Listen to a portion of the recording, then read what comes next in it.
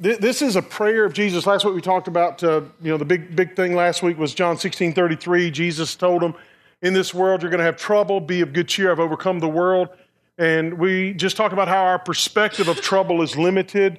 And it's not if, but when. I mean, trouble is inevitable. And that God is at work, but sometimes it's hard to see that. And then immediately, in John's writing, after Jesus makes those statements, and Jesus launches into this prayer, and this prayer would have been a public prayer. It wouldn't have been like he was over in the corner whispering to him and God. It's something that, like the temple prayers, where it would have been prayed out loud, where people would have heard, and the disciples are getting a front row seat to this interaction between Jesus and the Father. And, there's a lot of different ways to do this. People want to break down Jesus' prayer and critique it for things. I'm not into critiquing Jesus. I don't know about y'all, but you can go for that all you want. But I think there are some things we can learn and some things that will speak to us. And so that's my heart this morning. So let's just walk through these verses and see what God has for us this morning. John 17. After Jesus said this, in this world you're going to have trouble. Be of good cheer. I've overcome the world. He looked toward heaven and prayed, Father, the hour has come. Glorify your Son, that your Son may glorify you.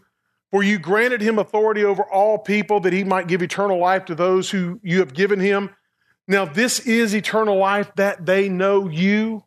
This is eternal life, that they know you, the only true God, and Jesus Christ, whom you've sent. I have brought you glory on earth by finishing the work you gave me to do. Now, not that he's already gone to the cross, but that's where he's heading.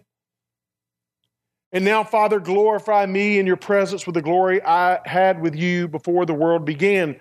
I have revealed you to those whom you gave me out of the world. They were yours. You gave them to me, and they have obeyed your word. Now they know that everything you have given me comes from you, for I gave them the words you gave me, and they accepted them. They knew with certainty that I came from you, and they believed that you sent me. I pray for them, and I am not praying for the world. And it's not that he doesn't love the world, but he's going to I'm going to deal with the world later. I'm praying for the church. I'm praying for the believers because they need prayer. But for those of you who have given me, for they are yours, and all I have is yours, and all you have is mine, and all glory has come to me through them. I will remain in the world no longer, but they are still in the world, and I am coming to you, Holy Father. Keep them in your name, the name you gave me, so that they may be one as we are one. While I was with them, I protected them and kept them safe by that name you gave me. None has been lost except the one doomed to destruction, so that the scripture would be fulfilled. I am coming to you now, but I say these things while I am still in the world, so they may have full measure of my joy within them. I have given them your word. And the world has hated them, for they are not of the world any more than I am of the world. And my prayer is not that you take them out of the world, but that you protect them from the evil one. For they are not of the world, even as I am not of it. Sanctify them by your truth. Your word is truth. As you sent me into the world, I have sent them into the world. For them I sanctify myself, that they too may be truly sanctified. My prayer is not for them alone. I pray also for those who will believe in me through their message, that all of them may be one, Father, just as you are in me and I am in you. May they also be in us, so that the world may believe that you have sent me. I have given them the glory that you gave me, that they may be one as we are one, I and them, you and me, so that they may be brought to complete unity. Then the world will know that you sent me and have loved them even as you have loved me. Father, I want those you have given me to be with me where I am and to see my glory, the glory you have given me because you loved me before the creation of the world. Righteous Father, though the world does not know you, I know you, and they know you, that you have sent me. I have made you known to them and will continue to make you known, in order that the love you have for me may be in them and that I myself might be in them. Totally different prayer. When the disciples asked Jesus, hey, would you teach us how to pray? He taught them, our Father who art in heaven, hallowed be your name. Your kingdom come, your will be done on earth as it is in heaven. Give us today our daily bread. And forgive us of our debts as we forgive those who have debts against us. And lead us not into temptation, but deliver us from evil. For yours is the kingdom, the power, and the glory forever and ever. Amen. And Jesus taught them that model prayer. But now this is Jesus actually talking to the Father with them in his presence. And the prayer that he is praying is kind of three parts. I mean, he's praying for the disciples. He's praying for the church.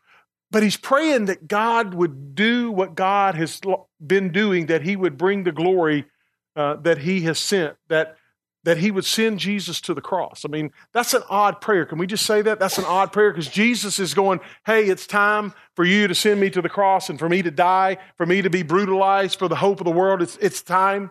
Let's make this happen. And I don't know about you, but that's an odd prayer. I mean, hey, it's time for me to go be brutalized. I don't know that any of us ever pray that prayer.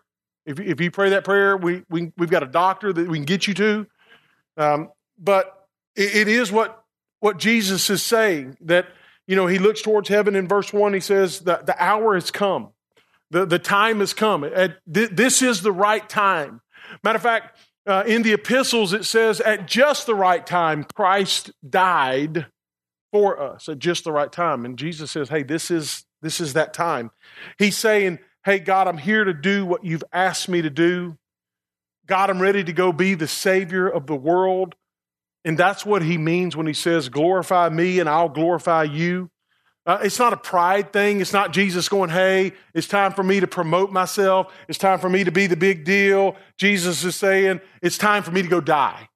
That's the whole purpose that I came to earth, was to die, that the Son of God would leave heaven and would become the incarnate Son. Remember, he's saying this in the shadow of the cross because the cross is just days, just moments away. God, would you send me to be the Savior of the world? In verse 6, he says that he has revealed God to all those that he had given, the disciples, the people that have walked, the people that he's encountered, like the woman at the well, like Nicodemus, like the woman caught in adultery. Jesus says, look, all those people that you have run across my path, that I've had interaction with, I've shown them who you really are. That you're not a mean, capricious God, that you're not out for our destruction, but you're the God who loves enough to send his Son. Not just his Son to live, but his Son to die. Not just to die, but to be resurrected.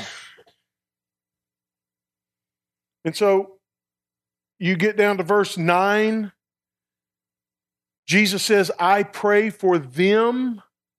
I'm not praying for the world, but for those that you have given me, for they are yours. He's praying for all believers everywhere. He's praying for this church thousands of years before he ever knew that this church would exist. He says that he's praying for them. He's lifting them up. But what's he praying for? He's not praying, he says, for the world, for the people outside. He's praying for those who know that Jesus is who he said he is and he did what he said he was going to do. Once again, it's not that he doesn't love the world, but he's going to get to the world later. He's praying for the church to literally be the church, because the church is where the Spirit of Christ is manifested. Because I don't know if y'all realize this, but we're in a spiritual battle.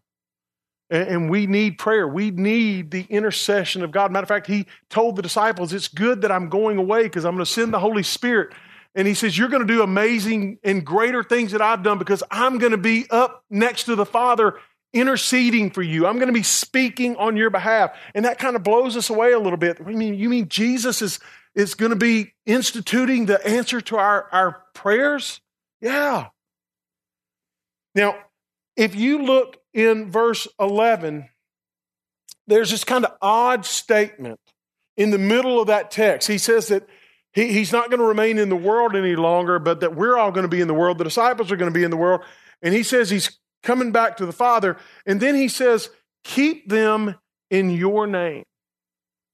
Keep them in your name. Now, I don't know about you, but that's kind of an odd statement. When I pray for people that I love, like when my wife was gone for a little bit, she had some stuff she had to go travel and do. When I think about praying for her, I pray, God, keep her safe. Make sure she doesn't forget about me. The kids will be okay, but don't let her forget about me. And, you pray for certain things for people, and yet Jesus doesn't pray that prayer. Jesus says, keep them in your name. Now, I don't know about you, but there's something there. God, please keep them. And the things that, we normally pray aren't necessarily bad things, at all. To pray for their safety and pray for, traveling and all the, give them words and people they're ministering to, do all this stuff.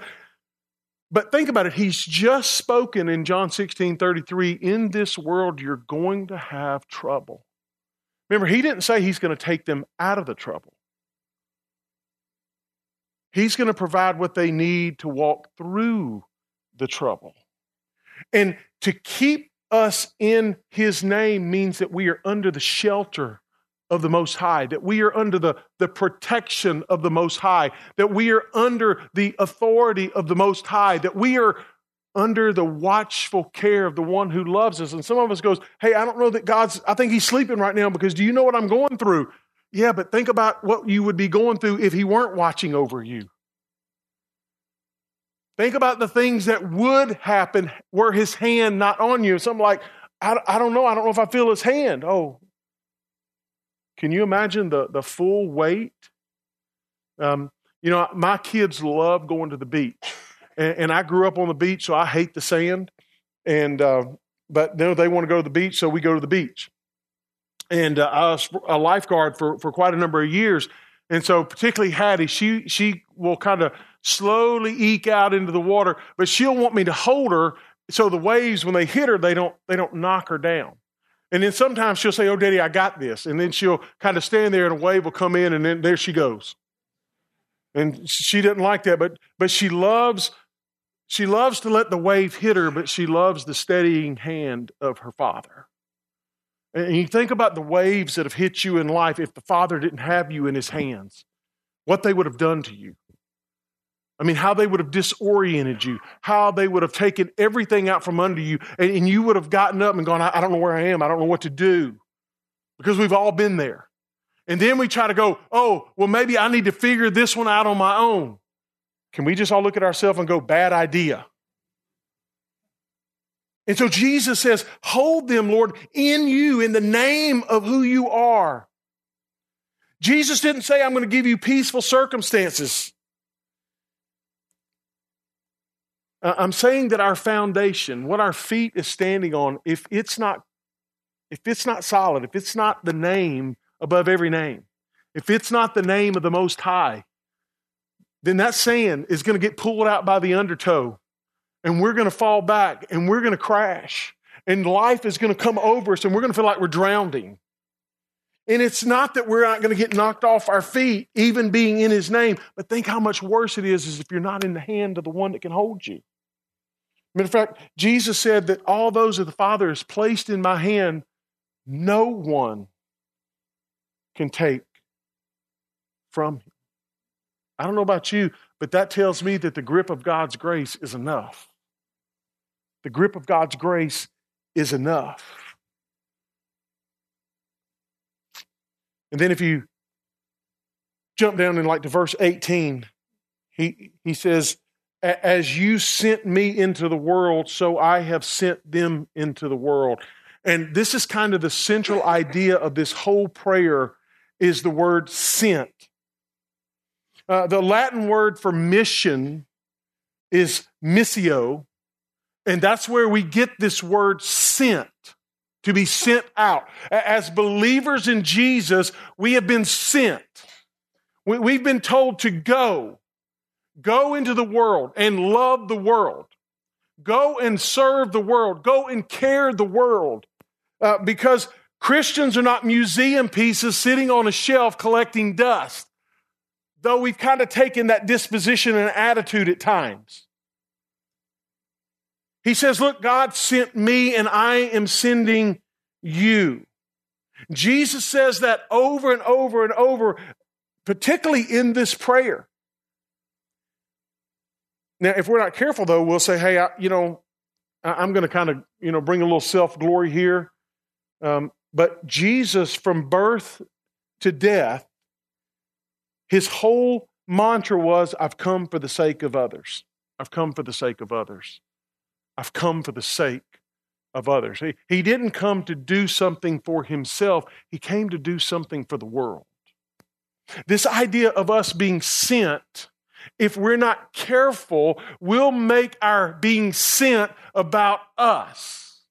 That life becomes a character play where we're really the star and all of you are just kind of extras. And you're supposed to make my life easier. But then we get frustrated because then people get in your way. And you're like, okay, God, can you get that person out of my life?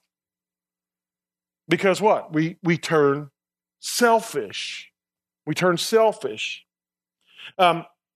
Jesus says that he gets joy from what he came to do for others. And we talked about the difference between joy and happiness last week. And Jesus was like, I didn't come to be served, I came to serve. So to be Christian, to be child of God means that we're sent, and to be Christian means we're sent where we live, where we work, where we play, because we're on mission, we're going. We're being sent to manifest the very Spirit of Christ to a world that needs to go, that needs to listen, that the church is either going or it's dying. I want you to think about that. The church is either going or it's dying. When you read the book of Acts, and maybe later this year we'll launch into the book of Acts, but the thought of the early church in Acts is that they're always being led by the Spirit to go somewhere and to do something for the name of God, for the sake of other people. You don't see the church going out and doing things just for themselves. The beginnings of the early church in Acts 2, 3, and 4 is that they sold possessions so other people who were in need had what they needed. That they did things that were unselfishly motivated for the glory of God to speak into the world. By the way, they were scattered all over the world because of persecution, where they could have just said, look, I'm done with this. I'm just going to stay with my hometown. I renounce the name of Christ. I'm just going to stay where it's comfortable, where it's easy. And yet, wherever they get persecuted and pushed out to, they take the love of Jesus with them. That's the reason that the story gets told across the world. It's the reason, hey, we're here today talking about Jesus. And that's this prayer that he prays, that God would do something bigger than any and all of them. Now, here's the deal. Us being sent. He says that the reason that we're sent is that the world may believe, that God sent him. My prayer is not for them only. Verse 20, I pray also for those who will believe in me through their message, that all of them may be one, Father, as you are in me and I am in you. May they also be in us, that the world may believe that you have sent me. Listen, there is no better / worse advertisement for God's will than the Christian. When we do it right, it's a beautiful thing, and people go, hey, look, I knew that guy when he was like 16, and there was nothing godly in him. Matter of fact, he was the Antichrist. And now I don't even know what to think, because I'm watching his life, and he's like, where'd that come from? Or they see a church out in the community serving at Serve Day, and people are doing things like just working side by side and just loving people and being kind, and they're just out for the sake of the community. They're not like handing out a pamphlet, like, have you read this one? Or, if you come to church, maybe.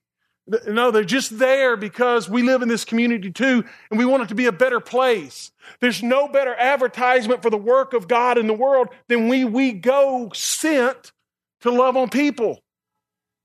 But there's no worse advertisement when pride takes over. When a church says, hey, you know what, look at what we've accomplished. Look at the knowledge that we've acquired. Look at the salvation I've earned. Remember, we're just one beggar trying to help another beggar know where to get bread. I mean, you could be here this morning and you're not even sure you buy into the verbiage of the good news message, the gospel message. But you know what? You can't argue a changed life. You may not understand it, but you can't argue. When you look at somebody's life and it is totally changed, you're like, look, I don't know what to do with that. I don't know what to make of that. But that person is absolutely different. They are living a different way than the person that I knew back then. And then you see people who come from different eras, different age groups, different philosophies, different clothing styles, different music preferences. And whatever we look at them, we're like, look, they don't look like they go together. And yet, I don't know, they're like hugging each other. They're like loving on people that are even different than them. And you don't know what to do with that. You're like, what's happening there? I mean, what do they have in common? Jesus. They've been touched by a love that is not of this world. They've been touched by something and someone who has radically altered the way they see life. That's what Jesus is praying for. He's praying for unity, not uniformity. In other words, he's saying, hey, when people look at this church, I don't understand why all these people are clapping and they're happy and they're so excited. But it's not like a pretend excitement. I mean, they really have joy. And even though they don't understand the Spirit, they're representing and manifesting the presence of Christ within them, which we can't do on our own, by the way. And you look at verses like verse 22, where he says that Jesus says, I've given them the glory that you gave me, that they may be one. In other words, the Spirit is what brings unity. Verse 24, I want those you've given me to be with me forever. I mean, what makes heaven so awesome? I mean, what makes heaven so awesome is we get a glimpse of the glory of Jesus Christ from the very foundation of the world. He makes a statement. He says, "O righteous Father." Now, righteous does not mean good or perfect. Righteous means God will do what is right, and He's always right, and He can be trusted. So He says, "O righteous Father, even though the world doesn't know you, this group of people you gave me, they know you, and they're going to continue to make you known." How are they going to do that? How are we going to do that? We're going to do it by the power of the Spirit, because in our own self, we're going to default to selfishness. We've done that time and time again.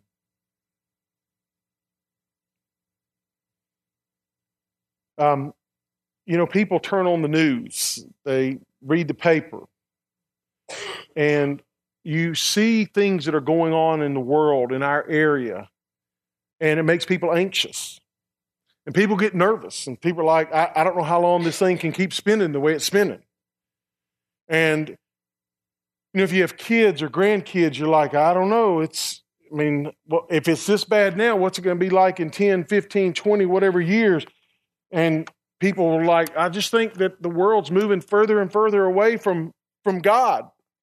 Well, listen, if you read the John 17 prayer, Jesus isn't surprised.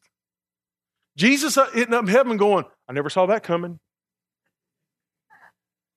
I mean, the world may not know, but there's always going to be a remnant. There's always going to be a remnant of people that know God, that love God, and aren't here for themselves. They're here for others. It's the idea that Jesus has never worked from the top down. He usually works from the bottom up. Jesus works through people who have faith that is as small as a mustard seed. He's working through those who say, Lord, I'm not much. I'm the least of the lost of everyone. But we come and we're like, God, I'm ready to be sent. I'm ready to love people. I'm ready for them to see your truth and to know your truth, even in my brokenness. And God says, look, I'm not here asking for your perfection. I'm asking for your availability, because I'm going to put my Spirit in you, and my Spirit will guide you, show you. The Spirit will give you the heart to love people well. And that's all established around that word, sent. As Jesus was sent into the world to ransom us back from the darkness, he says to us, the church, he's left us here for a reason, to be sent into the world and manifest the very nature of Christ and the good news message to others. I mean, I think we could boil it all down to three things, okay? I'll try to do that and head towards closing. I think there's three things that Jesus says in his prayer. Stay in me. Stay in Christ. That's that verse 11 prayer. Just stay right there. Now, staying in Christ doesn't mean you isolate yourself from the world. It means that becomes your foundation. That becomes your base. That becomes how you move and live and act and speak and talk. That you do it through Christ. Second, he says, be united. Be unified, not uniformity. Uniformity is where everyone looks the same, like little robots. Listen, that's creepy. When everybody acts and says the exact same thing, that's a little bit creepy. That says we've quit thinking. Because you know what? The beautiful thing is the body of Christ is the most dangerous thing in the world when people are free to not only receive God's love, but to think in their own way. Now, our thinking has to line up with the cross, but it's the difference of opinions. It's the difference in motives. It's the difference in the way we move out into the world that makes the church so powerful. You try to take the creativity out of someone. You try to take their expression out of them. You cut them in half. He's not trying to cut us in half. He's trying to redeem us. Trying to redeem us. Why? For the sake of the world. Because people in the world don't all speak the same language. They don't all think the same way. And if there's not some crazy believer that they can connect with, they're never going to feel safe in a church. I mean, we're not supposed to agree on everything. Matter of fact, there are very few things I'll argue with you about. I mean, you can argue if you want. The blood of Jesus, the lordship of Christ, that his grace is enough, that the Holy Spirit is the engine that keeps us moving in the right direction. I mean, those are the things that, hey, I'm in. When you start talking about who can preach and what kind of this you got to do and you got to go over here, you got to be, no, I'm not into all that. Aren't you the pastor? I think I'm smart enough not to have senseless arguments of things that don't matter. We can argue it. We're not going to get anywhere. All we're going to do is do this. Jesus said that they will know that you're my disciples by the way you love one another. Are there things worth dying for? Absolutely, there are things worth dying for. What did Jesus die for? He died to overcome our sins. He didn't die for our politics. And can I just say this? Because this is kind of the temptation of the church. The church will sell its soul for power when Jesus gave all his power away. When it becomes about us grabbing power, man, we might better step back.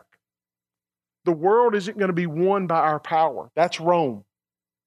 The world is going to be won because we are humble representatives of a God who laid his power down on a cross so he could die for the world. And then the third thing, stay in Christ, be unified. And then the third thing is go. I mean, isn't that what he said, Matthew 28? As you're going into life, tell the good news. Tell the good news. What's the good news? Is the good news some 7-point outline of theological beliefs and determining factors of what makes you unique? Or is the good news that Jesus Christ came to save the world? Jesus Christ paid the debt we couldn't pay. That Jesus Christ laid his life down, was resurrected. I mean, how complicated does the good news have to be? How complicated does it have to be for us to love people that are different than us? I don't know if you realize this, but 80 to 90% of our city is not connected to a Bible-believing, Christ-centered church. That's weird, isn't it? 80 to 90% of our city that is disconnected from an intimate relationship with Jesus. I don't know about you, but one of the prayers of my heart, God, what would it take to reach 1%?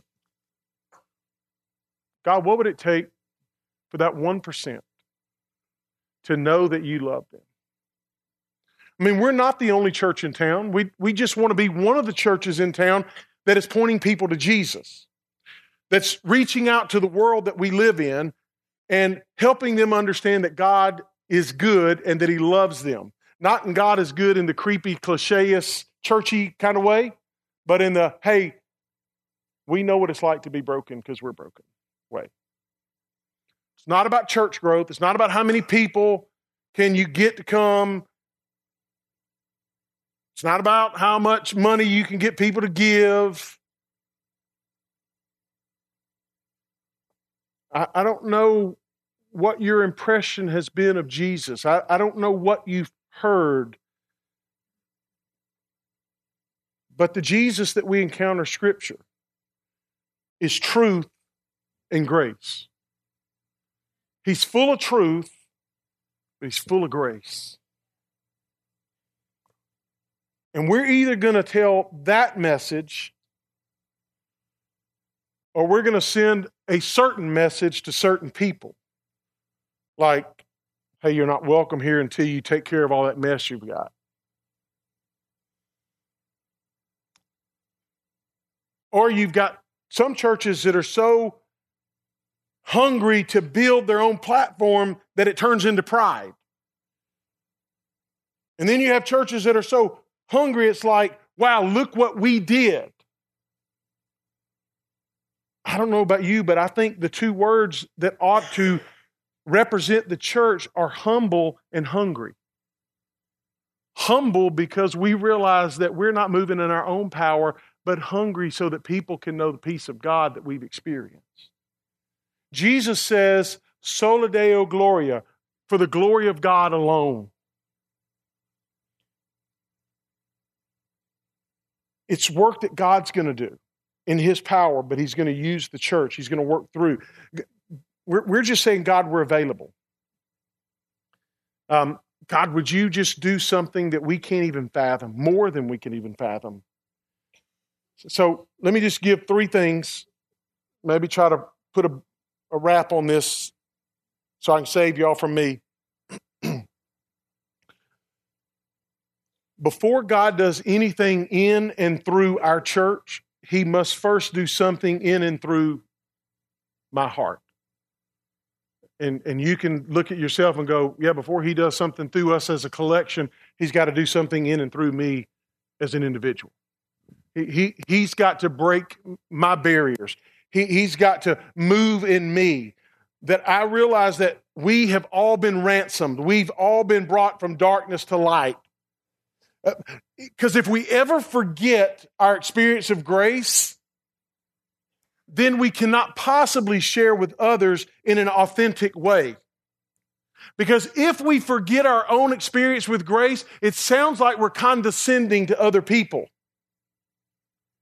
If we do, it sounds like we achieve something others can't possibly achieve. Listen, salvation, as you very well know, is not something that you can achieve. It's not a matter of attainment. It's a matter of atonement. It's a matter of what He did for us. It's something that's been given through the grace of Jesus Christ. It's, once again, one beggar telling another beggar where to find bread for the day. Secondly, God cares more about our availability than our ability. I mean, people say this all the time. Well, I'm not the pastor. I don't have any special gifts. Listen, the greatest evangelist that we ever read about in Scripture was a 5-time divorcee who was living with a man who wouldn't even go out and meet with people. And yet she had an encounter with Jesus and she brought her whole village to know the living Christ. You tell me what kind of degree you need other than the school of hard knocks and soft touches from a loving Savior. People will say, I don't like being up in front. Or hey, the last church I served in, man, they burned me out. They used me up. I just don't listen. I'm not in all that. But anytime we read through Scripture and somebody experiences the reality of God, the very next thing is that they go, they move, they follow. And they usually go in places they never thought they would follow. God's just looking for an open hand and heart that says, here I am. Send me, God, because I want people to know what I know. God wants us to be available so that we can move in the places that He needs us to move in. And then third, and this may be the most difficult, when it comes to Gold Country Church, when it comes to an experience here or through people here, anytime we gather in whatever setting, Sunday morning life groups, whatever, doesn't matter what the setting is, what level of lostness are you comfortable with? I'm going to define that for you. What level of lostness are you comfortable with? Because here's the deal. When people come in, whether we will admit it or not, people size people up. They look at them and they begin to form assumptions of who they are, what they've done, and probably why they're here.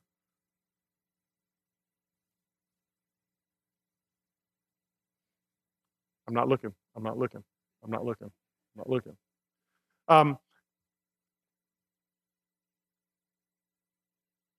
You ever had a single mother come up to you and say, I tried to go to this particular church, but they never really said anything, but by the way people looked at me and avoided me and kind of scoffed at the way my kids were dressed, they let me know without saying a word that I really wasn't welcome there. In the gym, some of you that have been around a while will remember we had more than a few of our homeless friends that came to church. And one Sunday we had I'm going to call him the Snicker Wrapper Dancer. We gave out little bags to people that were homeless, food. And there was a guy that had severe mental illness. And he had eaten his Snicker, and he'd eaten the sandwiches and all the stuff in it. And he had that wrapper, and he was so overwhelmed by that Snicker wrapper that he began to dance. And as he began to dance, he danced about 2 foot away from the people leading worship. Now, unbeknownst to some of the people that were far away from him, he had urinated all over himself probably for a few days. And a couple of our guys that are trained in law enforcement just saw him, not anything but just gentleness. As he did a pirouette, a couple of them caught him, and he hugged them, and they hugged him back. And as they hugged him, they walked him to the back to where they could find out how they could help him. Nobody threw him to the ground. Nobody told him he wasn't welcome. Nobody said, hey, you need to go get a bath. Nobody said anything but, hey, how can I help you? Now, you want to talk about criticism? Criticism was waiting right after service. Why do you let people like that in here? Why? Why not? Why not? And you can take whatever you want to put on top of that and ask yourself, if that is sitting next to me, am I comfortable with them being here? You put your own obstacle sitting next to you. What are you comfortable with that God would pour out love enough that they would come and sit with a bunch of Christians and possibly experience not only the heart of God, but the hands and the feet of God? What are you comfortable with? Now, that's a dangerous question. Some of you don't know that this church started in a bar. Some of you wish you were around when it started in a bar.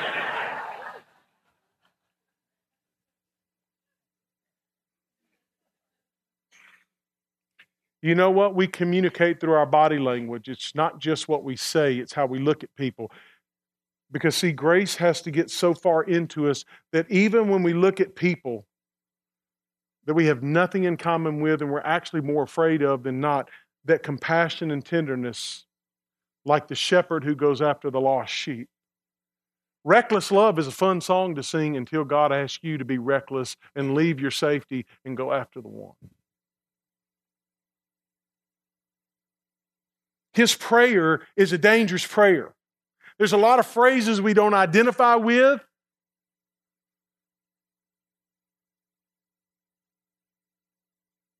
Because our attitude could easily be, you need to know what I know before you come here. Or you could have the attitude of, you need what I know I need, and so I'm thankful that you're here. Those are two different prayers. Those are two different prayers.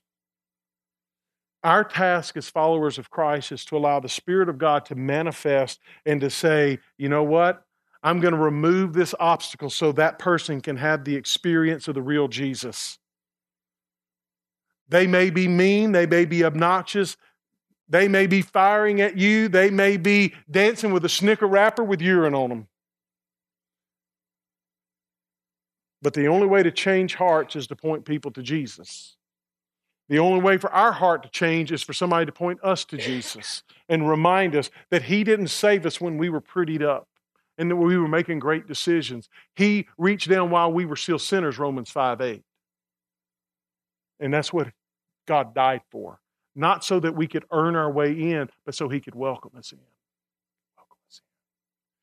Some people think this is the craziest statement, but I'm not comfortable being around people that have it all together. First of all, they're delusional. And you can't trust delusional people. But I don't have anything in common with them. And neither do you.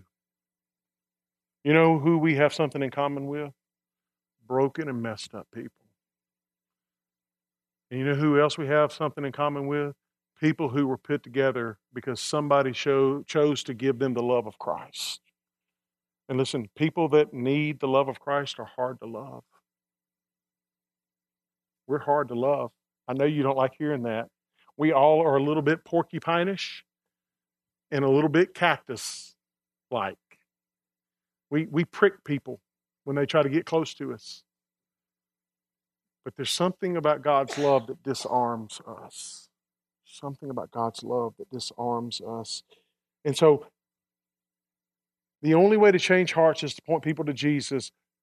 And changing hearts is His business, not ours. So if we stay humble and hungry, then we're reminded that there's a world that needs to know the love of God in Christ Jesus through people who have been impacted by that love. That's us. So this crazy prayer, stay in Christ, be unified, and then go. And then go. Let's pray this morning.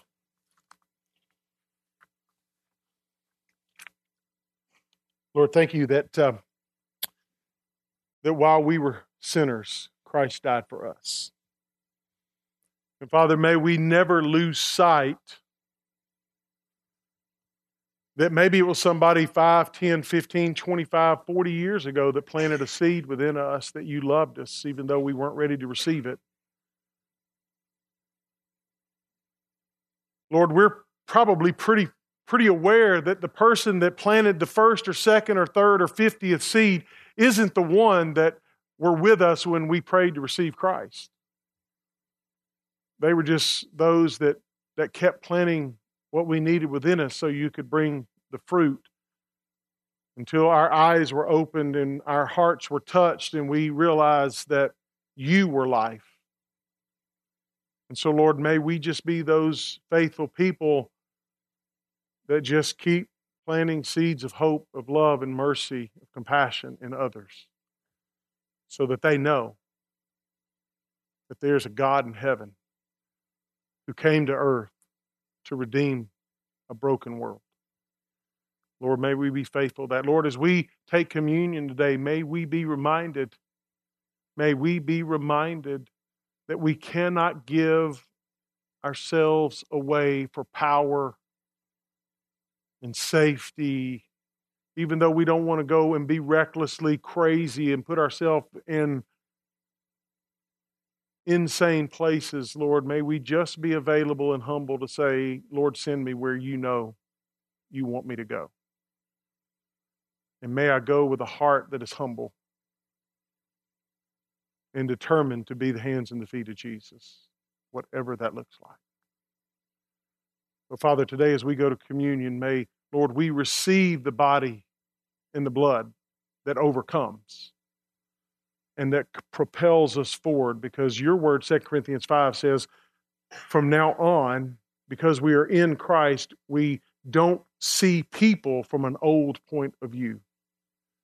Lord, we see them through your eyes.